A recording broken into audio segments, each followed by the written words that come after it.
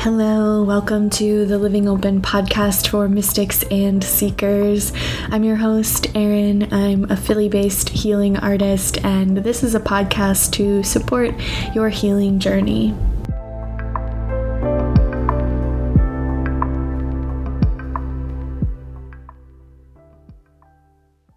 Hello, I hope y'all had a really sweet Beltane weekend.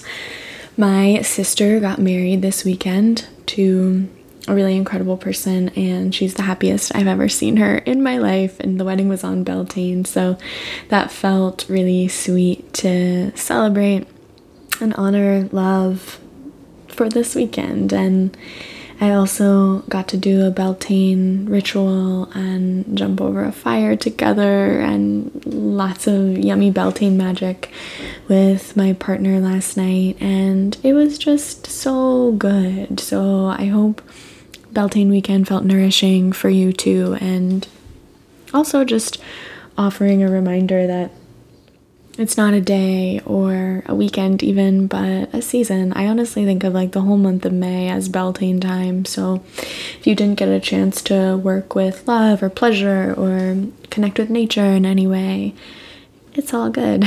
You got time. Any time is a great time to do those things.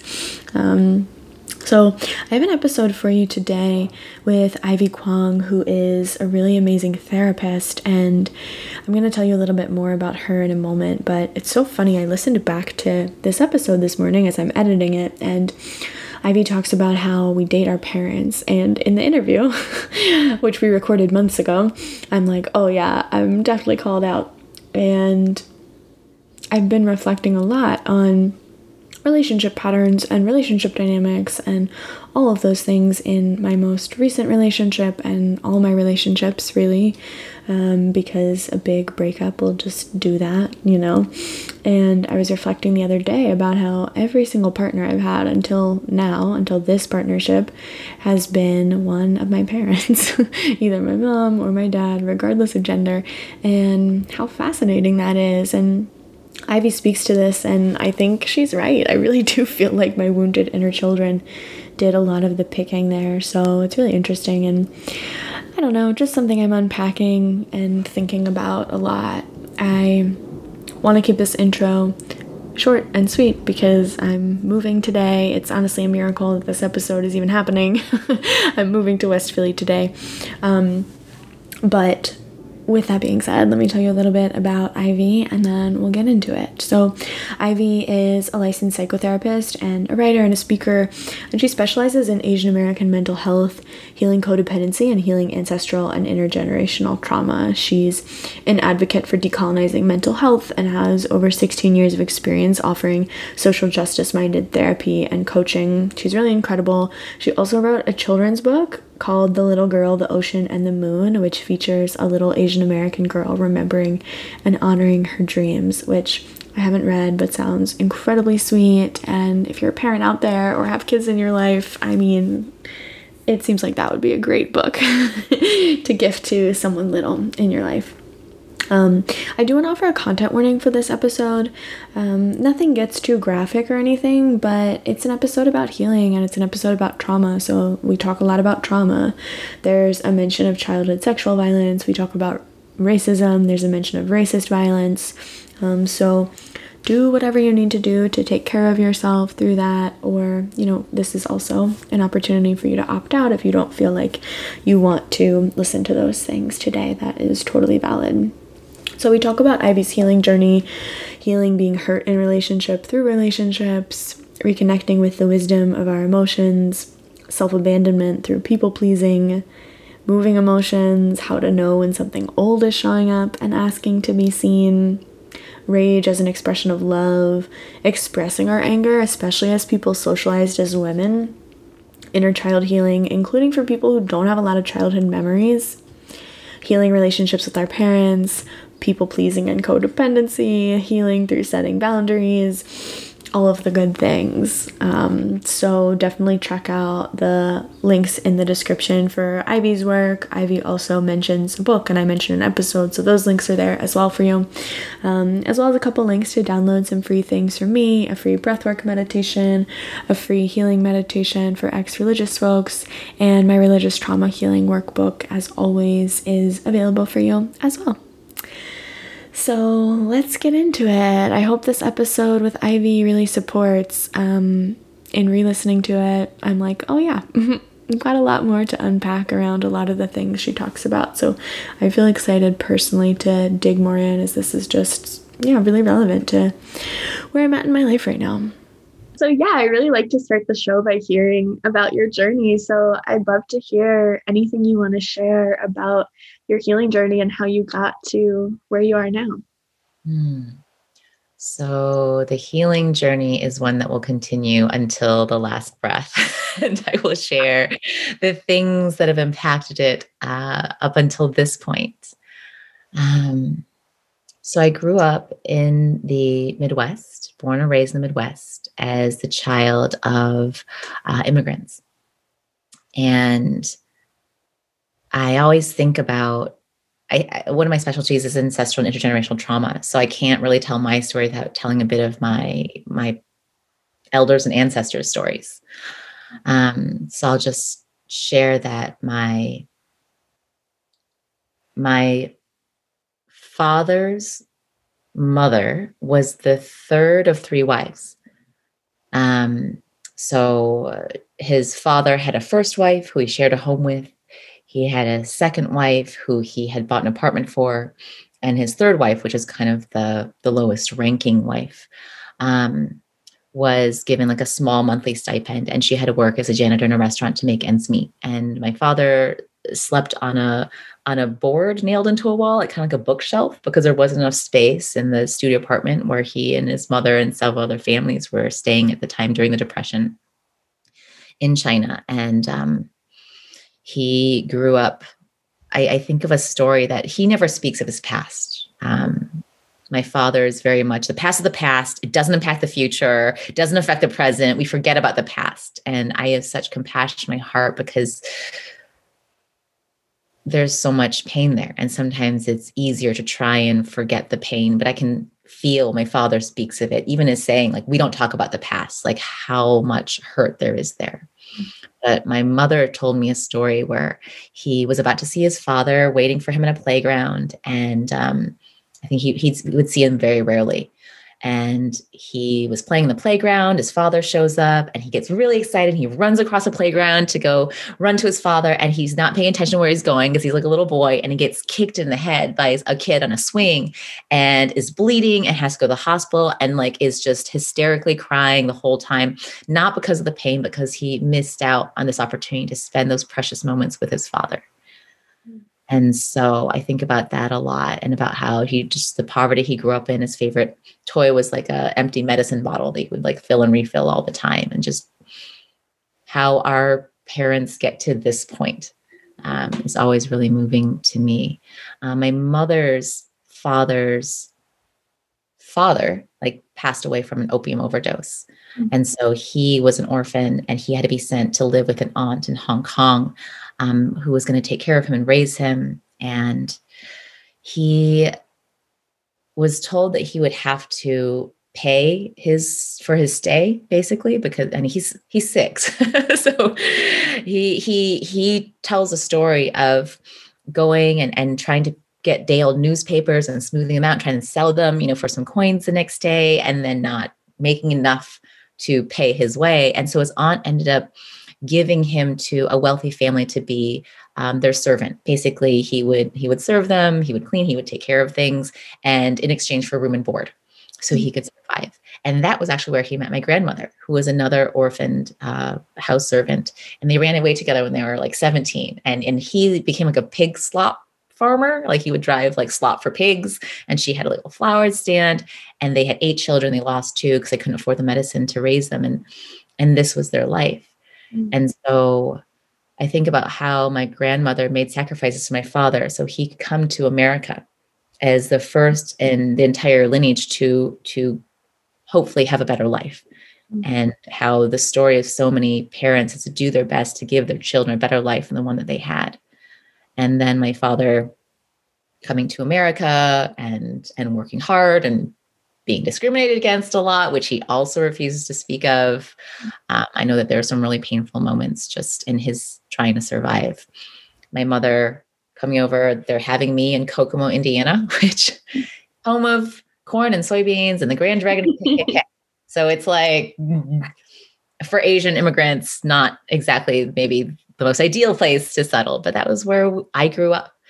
And so recognizing that there was already so much healing to be had by my birth and also to begin in this space. So and now I'm born. So now, and my own healing journey. For a long time growing up, I really wanted to be white. There's this desire to fit in, to be accepted, to not be the one with the different eyes and the weird food and the experiences of being all the things that little Asian kids go through in predominantly white spaces, which is, the making of the eyes, the slanting eyes, and then the telling, you eat dog and you're disgusting and all these things. And so just the grief of knowing already that you're an other, that you're an outsider, that you don't belong, and carrying that from such like a young age and trying to fit in by assimilating, right? Well, maybe I'll have friends if I can have them like me, if I can be as much as like them as possible, but then denying yourself. And I remember feeling ashamed, embarrassed of my parents who would speak with the accents that they do and who would show up in the ways that they were, which were not American. And I was embarrassed and ashamed. And even in spaces where we went back to Hong Kong one summer. And I remember I would speak really loud English in the elevator. So everyone would know that I was American and not Chinese. And there was this complete denial of this sacred part of who I was. And then there was, I experienced childhood sexual abuse during that visit to Hong Kong. And then there was we will not speak of that. We will not address it. We will not talk about it. And so as, again, like a 6-year-old child, how do you process that without any sort of support? And then all of these things compound. So I learned to be a people pleaser. I learned to accommodate. I learned to make sure everyone around me was happy and had their needs met, and completely ignored my own and wasn't able to even get in touch with my own. What are my own feelings? What are my own needs? I don't know, because I'm too busy taking care of everyone else's. And there is this continuation of sexual trauma at 16, at 18, and never stopping to address it. And that turning into this compulsive, I need to do more. I need to be better. I need to please more, because maybe then I'll be safe. And so that's a really exhausting role to play. Yeah.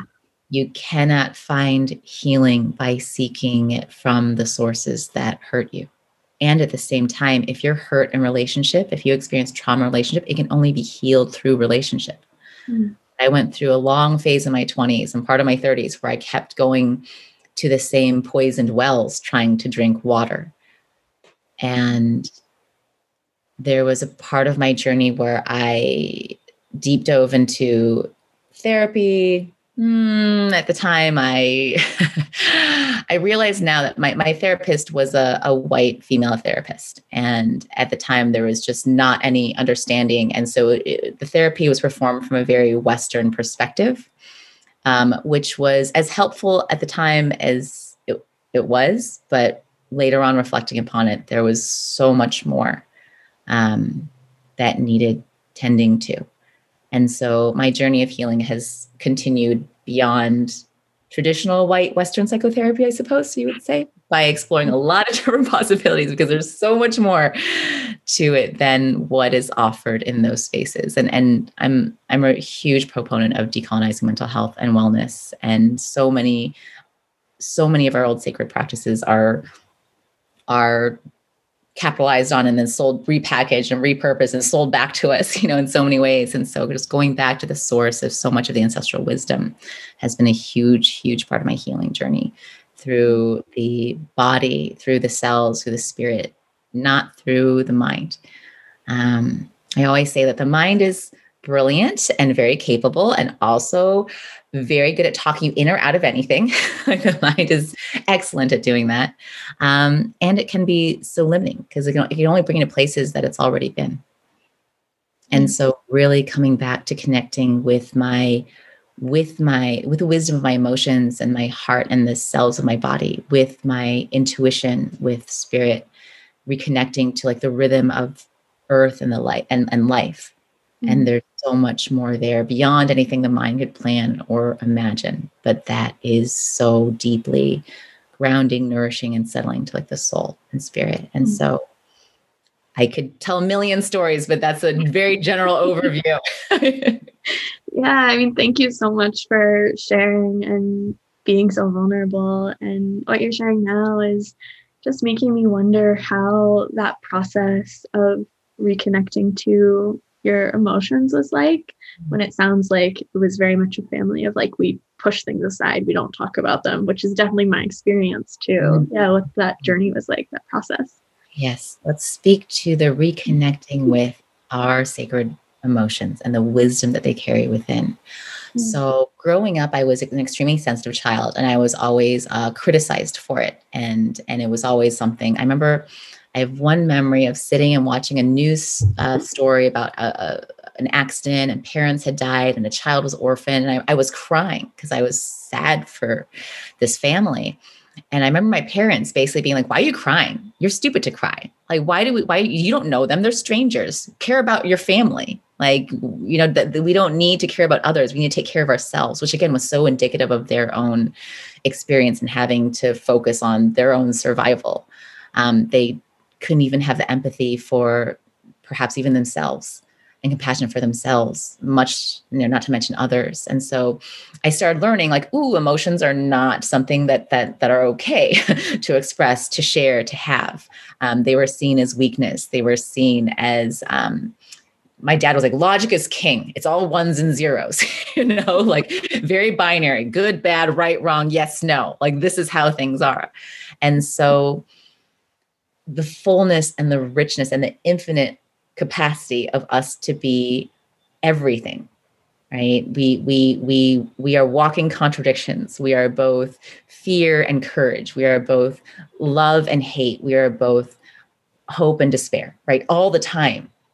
And yet when you cut yourself off to only be limited to like, we live in such a toxic happiness culture, right? Like, what's wrong with you if you're not happy? And I think this pandemic has hopefully shifted that and really revealed how much of a lie that is and how limiting that is to the full depth and breadth of human experience.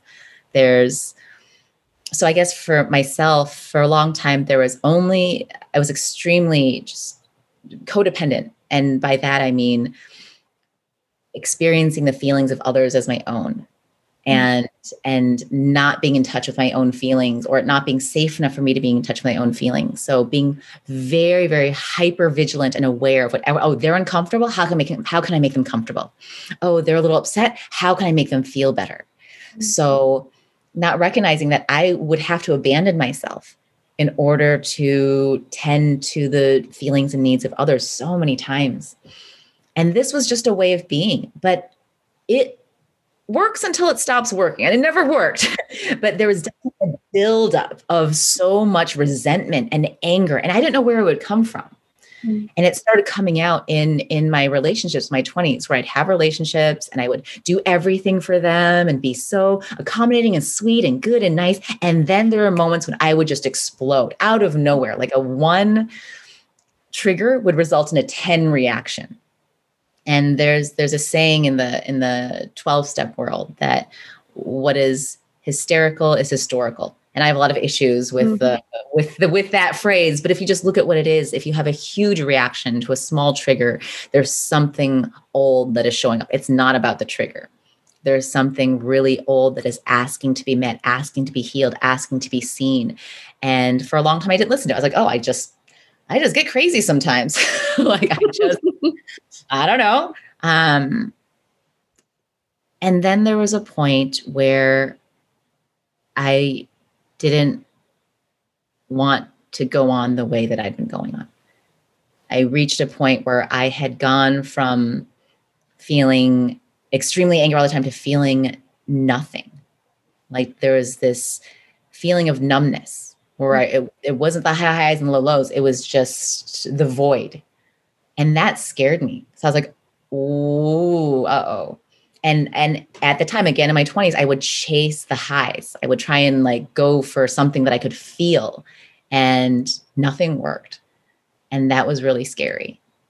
And so that was really when I recognized like there's something happening. I don't know what it is. And I need to tend to this, but how? Because traditional psychotherapy hadn't been working. And I'm a therapist, like I'm a licensed psychotherapist, and traditional psychotherapy in the ways that I was finding it was not working for me.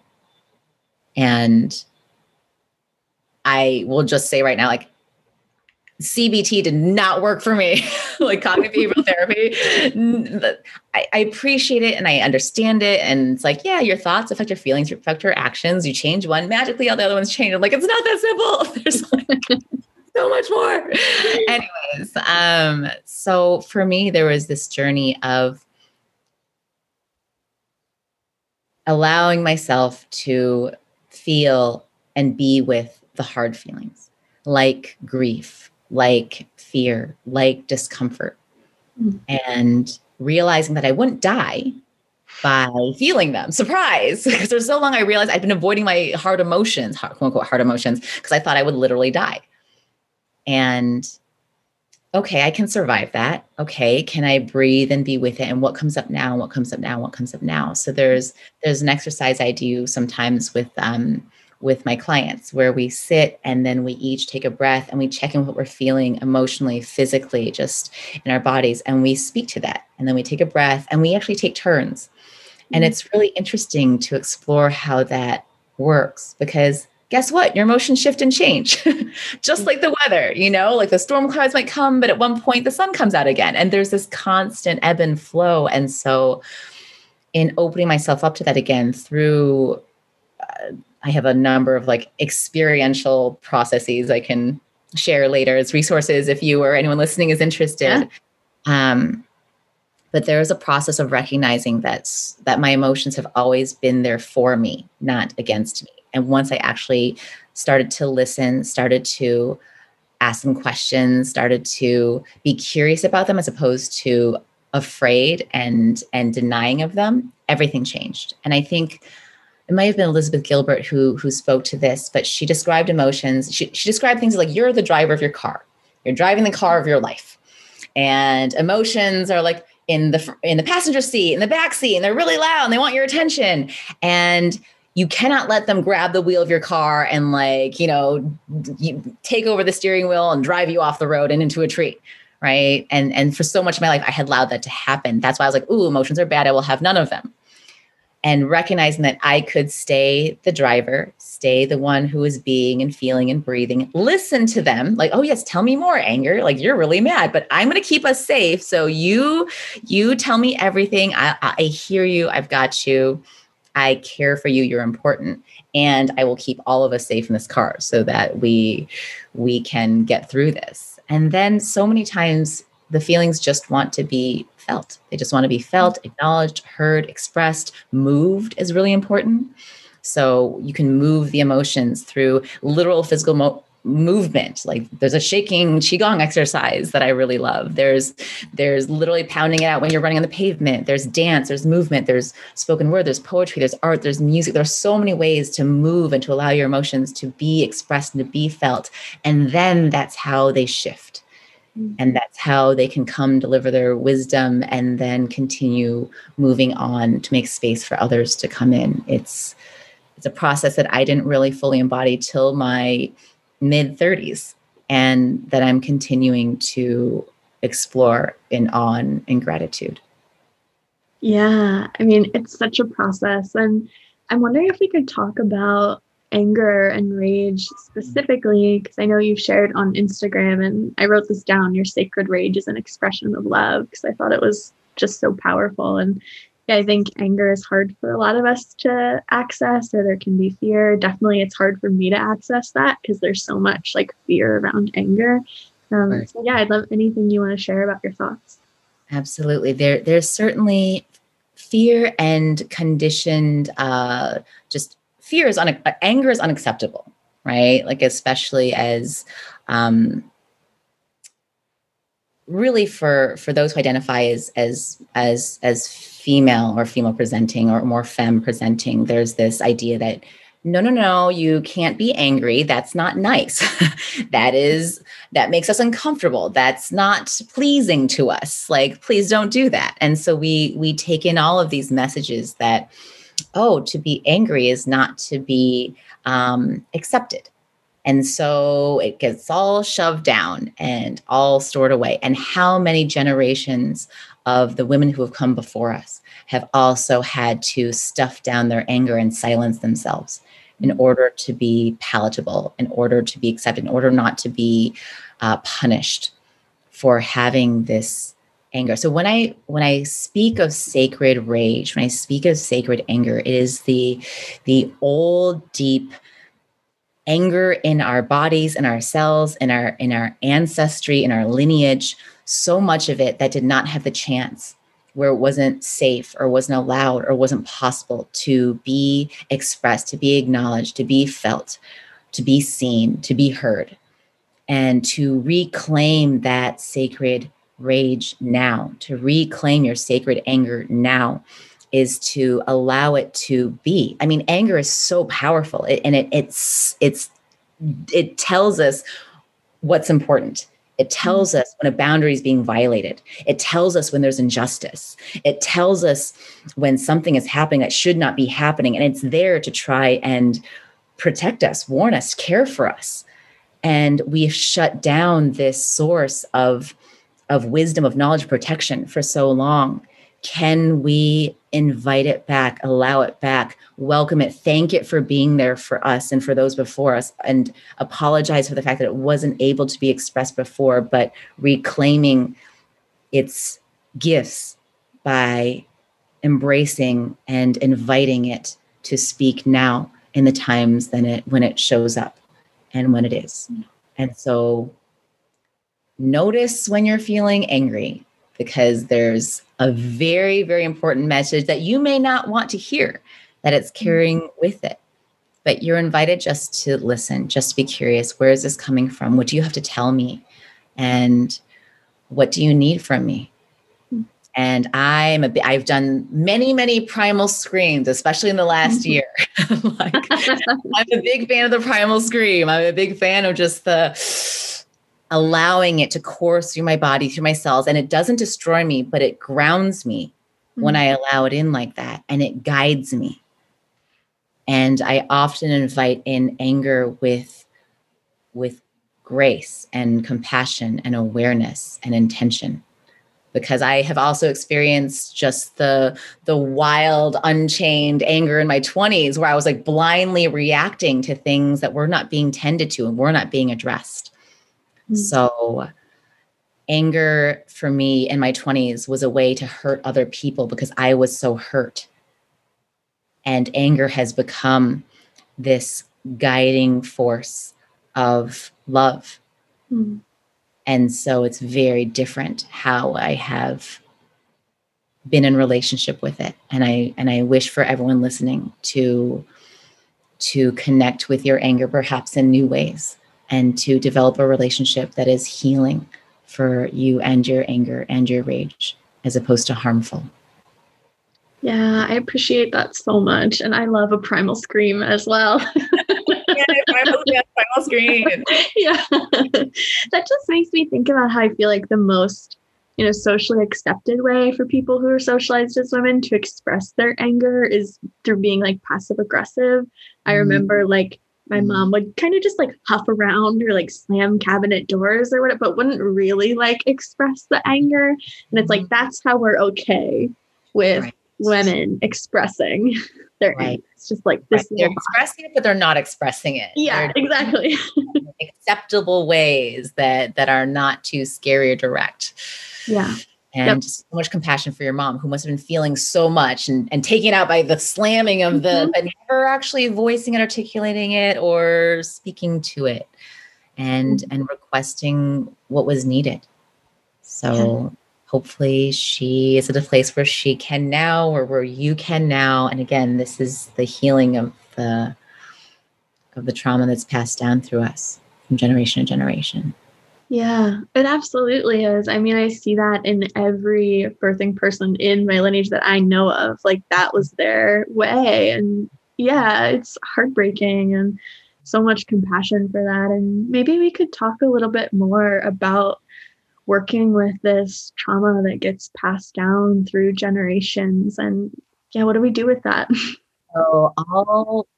So there's epigenetics, right? Which is when you are in all the eggs that will become you are in your grandmother. So when your grandmother is pregnant with your mother, and the egg of you is in your mother, which is in your grandmother.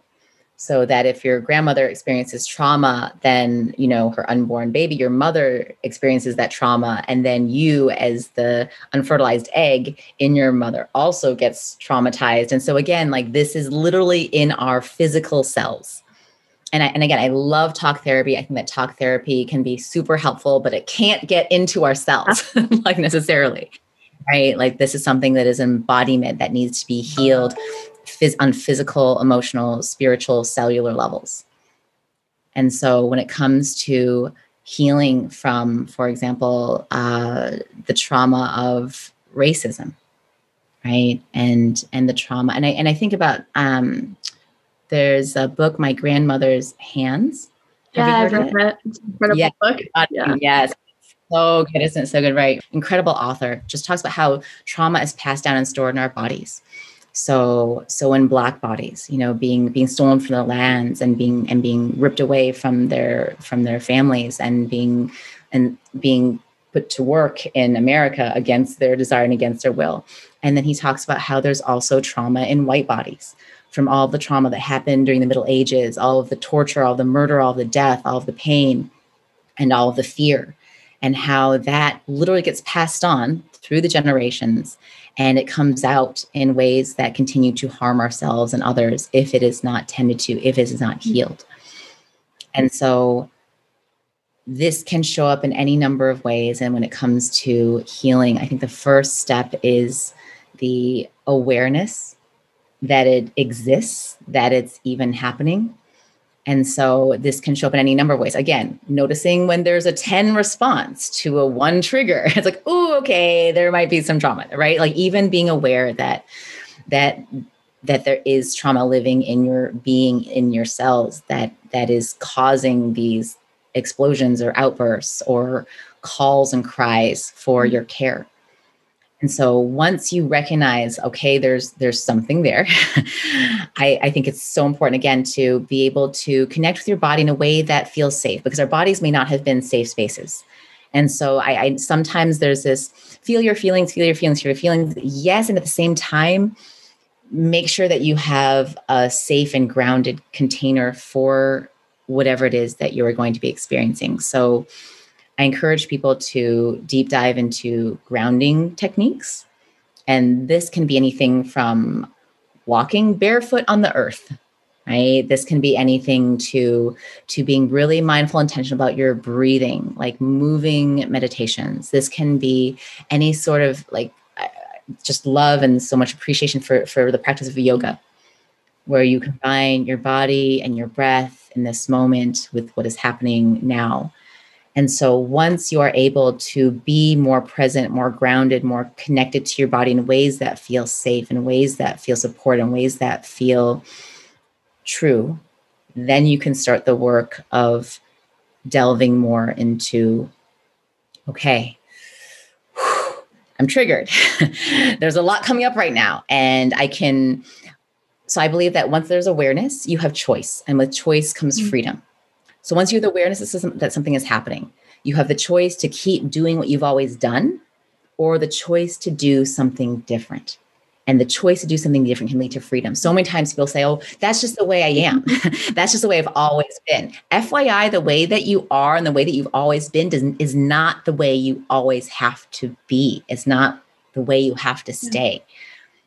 And so even opening her up to the possibility that things could be different.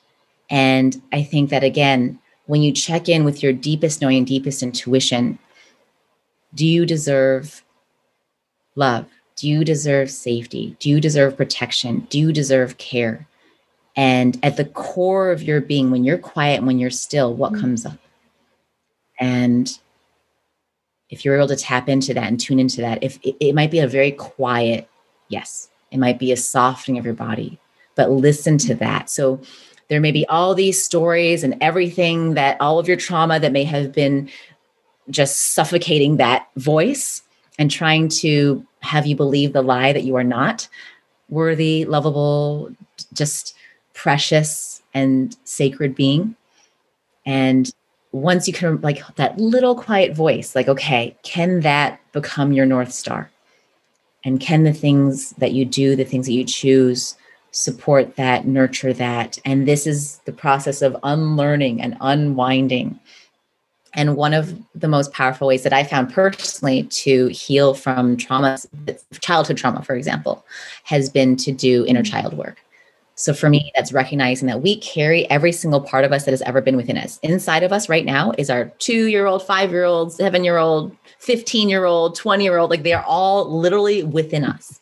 And if trauma has happened at any point along the way, then we may stay stuck in that emotional space, in that state. There are lots of us who are like 6-year-olds dating in the world right now. And you don't necessarily want a 6-year-old picking out your partner. You just, they're doing their best. But, and so often, again, trauma that happens in a relationship must be healed in a relationship. So sometimes you choose the same partner who happens to be very similar to the parent that maybe you didn't get what you wanted the most from. Oh, dad was too busy for you. He was working all the time. Well, how about I pick a partner who's always too busy, who's always doesn't have time for me, but I'm going to heal this wound by making them love me, by proving that I am enough. And then I will heal my childhood wound, with my dad who didn't give me. I'm called out right now. This is a possibility, may or may not resonate, but so often this happens. And so if you can connect with that 5-year-old you, who's maybe not going to trust you at first, because they're like, no, I keep us safe. You can't make decisions. I don't trust you to keep us safe. I'm going to keep, and you're like, you're 5. And so I really invite people to practice like a daily check-in, if it resonates find a picture of you when you were younger, at times when you were not getting what you needed. Can you check in with that you? Hey, how are you? Hey, how are you feeling? Is there anything you want to share with me? If there's anything you want to speak, is there anything that you need? Can you be consistent in showing up for that precious little you who needed consistency, who needed love, who needed care? If they didn't get that then, can you give them that now? And in this process, there can be trust built. There can be wounds healed. They may finally be able to rest and begin to trust you to make decisions, and they don't need to make the decisions. And so maybe then you can start dating from the place of a 25-year-old, 30 or 40-year-old, as opposed to a 5-year-old, which is, and you will pick very different people, I promise you, than your 5-year-old picked. So again, if there's a story, I've always picked a certain type, or I'm always drawn to a certain type, there's a reason for that. And is that what you want to continue? And if it is not, that's where your choice comes in. And that's where the invitation to step into this work comes in. And it's not easy work. It's really hard. It's really confronting. It can be really challenging. And I believe your healing work is the most important work you can do in this lifetime. It heals not only you, but it heals generations before you and after you. So much gratitude to those who choose to do it, because as one heals, we all heal. We're in this together. We can't do this alone. So true. And so much gratitude to all the little Ivies and all the little Aarons and all of our littles. Yes. So much love and so much gratitude. Yeah. Do you have anything to offer for people who maybe don't have a lot of memories, or don't really remember what they were going through or how they were feeling at different times in their life or different ages around inner child work? So there's no need to know. Again, we always think, well, I have to remember, I have to know so I can address it, right? Like you don't need to know. You don't need to remember details. You don't need to go back to the specifics of any point in time. What you can do is address what is happening now. So if there's this anger that keeps coming up, you don't know why. This can, one option, if you're specifically addressing this in inner child work, is to, if you can find a photo, wonderful. If you can't, then just, you can sit, you can breathe, you can meditate, you can invite in, your 5, 6, 7-year-old to join you in that meditative space. Maybe you notice what their hair looks like. Maybe you notice what they're wearing. Maybe you notice how they're turning away from you or curled up or sitting or standing, and just allow yourself to invite in whatever arises. And it doesn't matter how historically accurate it is. It just is. And then can you engage with this being as they are, and not needing to, again, remember the details, but just can you connect with them as they are now? You may find that they may share with you things that you don't remember, but now do. You may find that they just want to listen and observe for a while. You may find them slowly opening over time and beginning to share more. So you are perfect as you are in this moment. And you are welcome to this work at your pace, in your way. And it looks like it will for you. It is uniquely yours. There's no wrong way to do this work. There's only your way. Yeah, I appreciate that so much. And as we're talking about this, I know you have a whole podcast interview you did about this, so I can link to it. I was listening to it earlier today, actually, but around healing our relationships with our parents and having healthier relationships with our parents. So as we're talking about working with inner children, I'm just wondering if there's anything you want to share for people around, healing relationships with our parents. So the relationship with our parents is one that is so just deeply ingrained within us. I mean, these are the people who brought us into the world. And there can be such deep grief and wounding there because our parents are human and fallible, and they're going to make mistakes. It's just guaranteed to happen. So I'm like, if you've ever had parents, whether they are physically present in your life or not, then there's something that can be healed there in the relationship to them and with them. And I always say you have to get through the F you before you can get to the forgive you. So there's no spiritual bypassing. There's no spiritually bypassing like the anger, the grief, the pain, the very real and valid needs that you had when you were younger. Again, for safety, for protection, for comfort, for care, for love, and the way that you wanted and needed it and may not have received it. And so let yourself feel that grief. Let yourself mourn that loss. Let yourself feel the anger of how you deserved that and you didn't get it. And go through that forever long you go through that. And I went through that for years. I went through that for a very, very, very long time. And at one point, there was okay, is this continuing to be what is most true for me? And one day that shifted. And one day it was, okay, so much of the anger has been acknowledged, expressed, felt, moved, and I'm ready for something different. What else is there? And that was the time where I started to acknowledge that my parents were flawed beings, that they were not these godlike creatures that had just decided to let me down. They were operating from their own traumas that to this day remain unaddressed and unhealed. And being able to see them from a place of not, I'm a little kid and you didn't give me what I want, but as a compassionate human to compassionate human, wow, that was really hard for you to have been raised without a father and with a mother who was extremely strict and cold and never said I love you and hit you and never held you. And it must have been really hard for you to watch your siblings die because your parents couldn't afford medicine to heal them. It must have been really hard to grow up in this country as a young 23, 24, 25-year-old, a young mother without any friends, not speaking the language, being discriminated against, watching someone like Vincent Chin in 1982, who was the Chinese man going out to celebrate his engagement, 11 days before his wedding, beaten to death by two white men who mistook him for being Japanese and blamed him for taking away their jobs and murdered him without any repercussions. I imagine my father living through that while trying to make a living at General Motors in Detroit, where this happened, to keep his family of 6 alive on his own, and having to shove that away somewhere because you can't take time to feel what you feel if it'll prevent you from doing what you need to do to stay alive and to survive.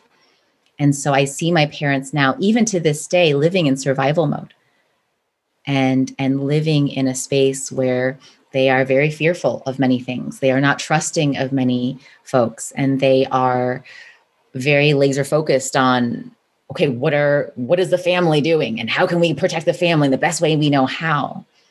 And loving them and thanking them for them doing the best that they could, the best that they knew how. That was even more than what their own parents had been able to give them. And being willing to do things differently on my part. I was the first one to say I love you to my parents. I was the first one to hug them. And to this day, I still go in for the hug, and my dad like awkwardly pats me on the back as he's very stiff. And my mom has started saying I love you. And I've been taking Cantonese lessons to try and reclaim my language. And I said I love you to my parents in Chinese for the first time in my entire life. And my mom responded by saying, ew, that's disgusting. And again, this place that I can be in now, right? Like loving her and having compassion for her. Before, it would have been so deeply painful to receive that. And now there's a genuine, wow, you didn't get that. Mm. And there's such a strong visceral reaction of your discomfort to receiving that expression of love and appreciation and care. And okay, well, I'll keep saying it, which is my choice. And this is how we heal. Mm. Yeah, I think what feels so helpful about that is like, it's not really about your parents. Like you can't control them. You're not making your mom say, I love you back. It's like it's your own shift. Cannot change them. Yeah. They are not to be changed. Yeah. They're who they are. Yeah. It's like your own shift and your own healing and what you're bringing to the relationship and how that can, like you shared, help the relationship start to change too. Yeah. I think sometimes that we're all these puzzle pieces and we try and fit together the best way we know how. And as one puzzle piece starts to change, if you start to change your shape, then others may slowly start to change their shape to fit or not. And either way, it's okay. But you can change your shape and allow the magic of life to do what it does. Oh, I love that image so much. I'm going to be thinking about that more later, definitely. Yeah. I know we don't have too much time left, but I did want to ask you a little bit more around codependency before we go. I think one of the things that really stands out to me that you've shared around is people pleasing and how that's part of codependency. And I'm wondering if you have any words for the people pleasers among us, the attempting to recover people pleasers. Of course. Well, first, just to describe again what codependency is. There are 5 responses to trauma. And so that's fight, flight, freeze, fawn, and feign. And so most people might be familiar with fight, flight, and freeze. So when you're triggered in a state of, oh my goodness, my life is in danger, there's a threat, fight, flight, freeze. Fawning and feigning describe codependency. So fawning is a trauma response that is the extreme people pleaser. That is, I need to make sure you're okay so I can be okay.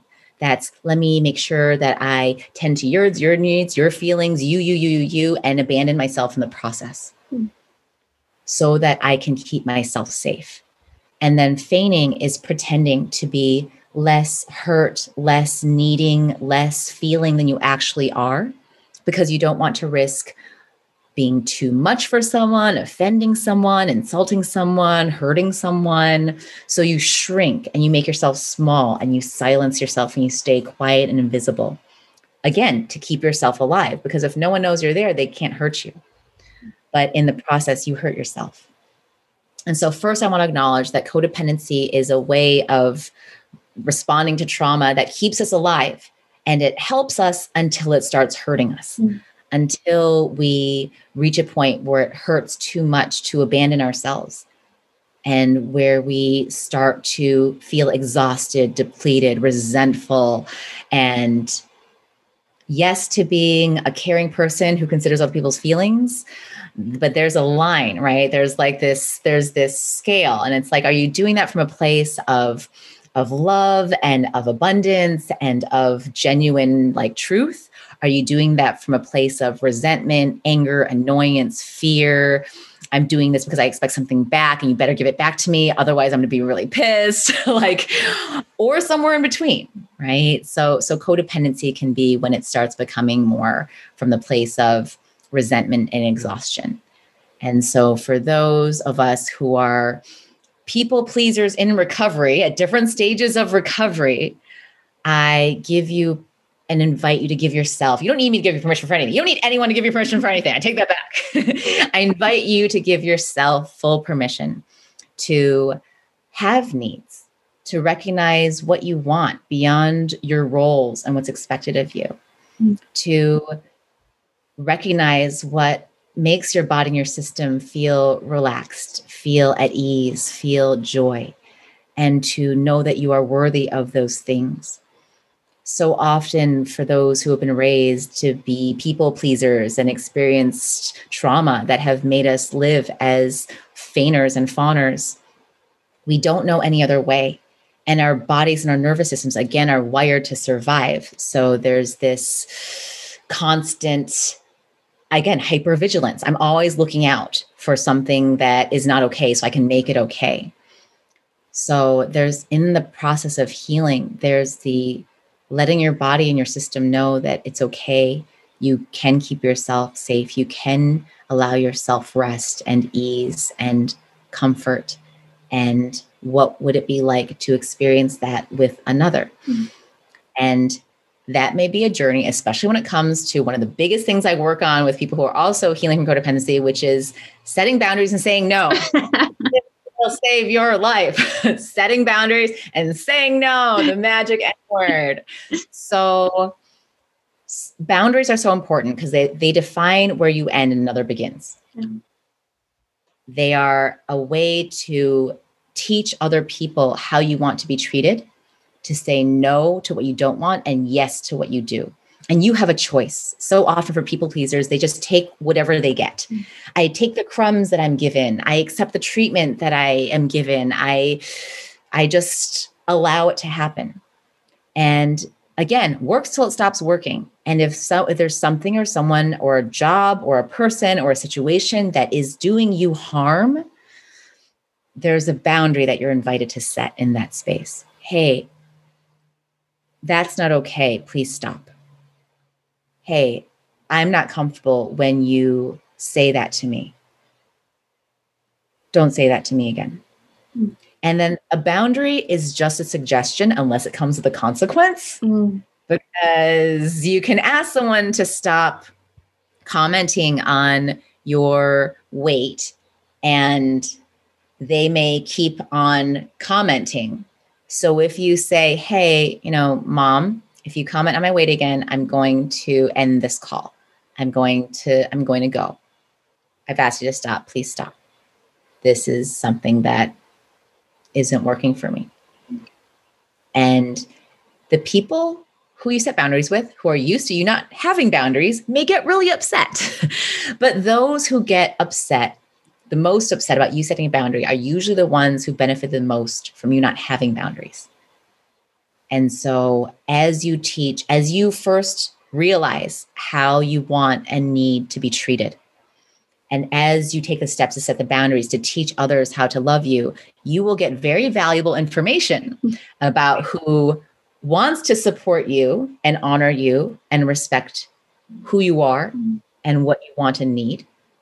And those who would much prefer you to be someone else for them, who benefited their own comfort and well-being, even at the expense of your own. And those are the times when I'm going to invite you to check in and to ground and to choose what feels best for you in that moment, what feels most true for you, and to practice. I always recommend practicing with people who are safe first. Like, who can I set a boundary with? Who's not going to get mad at me? Right. Like, so start with like baby steps. You don't have to go like to the big, like, ooh. So we can start small and you can practice. And then just like anything else, the more that you practice, the more it will become part of you. The more that you will be able to write it into your story, even if it wasn't written earlier. You are always allowed to change your narrative and to become who you want to be, as opposed to who you've been told, taught, or limited to being. Yeah. I was in a class one time where the facilitator had us open our arms out really well, like stretch them out and just say, I have needs. And I was like, oh, it felt so good. I was like, oh yeah, I do have needs. It's okay for me to express those, to set those kinds of boundaries. Like, that's okay. And it was really powerful. Love that. I love the stretching of the arms because you're embodying it. You're welcoming it. You're standing in it. You are proclaiming it. Again, cellular level. I have needs and I am worthy of having those needs met. Yeah. That's powerful. Everyone listening should try that. Yeah, I think so too. Definitely. Ivy, I want to ask you the last question that I always ask on this show, which is, because the name of the podcast is Living Open. What does living open mean to you? What comes up when you hear that? I love those words and I love what it brings up, and what's coming up right now is just infinite possibilities and incredible spaciousness. The fact that life is not binary. There is no right or wrong, good or bad. There's only what is. And may you choose to be led and guided into what is, not necessarily by your mind, but by your heart, by your gut, by your spirit, by your intuition. And may that lead you to places you've never been. And so life will always rise to support you, no matter what you choose. May you choose with ever deepening love and compassion and kindness and care for yourself and for all of us. We need each other. And so, yes, to living open to all of it. I love that. We need each other. Yeah, we really, really do. Can you tell people where they can find you online, follow you, work with you, all those things? Sure. Yeah, my website's bearivy.com, BAREIVY, my Bear Soul. And I'm at Bear Ivy everywhere. Instagram, Twitter, YouTube, Medium, Clubhouse. So looking forward to connecting again at the perfect time. Awesome. Thank you so much for being here, for everything you shared. I'm really grateful. Thank you so much. And thank you to everyone who's listening and open to hearing and receiving. This is how we heal and thrive together. Thank you so much for listening. If you loved this episode, please do tap 5 stars and leave us a nice review on whatever podcast platform you're listening on. I appreciate it so much, and it's a really lovely way to be in exchange with the show, with an indie podcast. You can check out all the links mentioned in this episode in the description, and I'll be back on Monday with another episode. Make sure you subscribe so you don't miss it, and stay in touch on Instagram at ERYNJ_ or Patreon. Until then.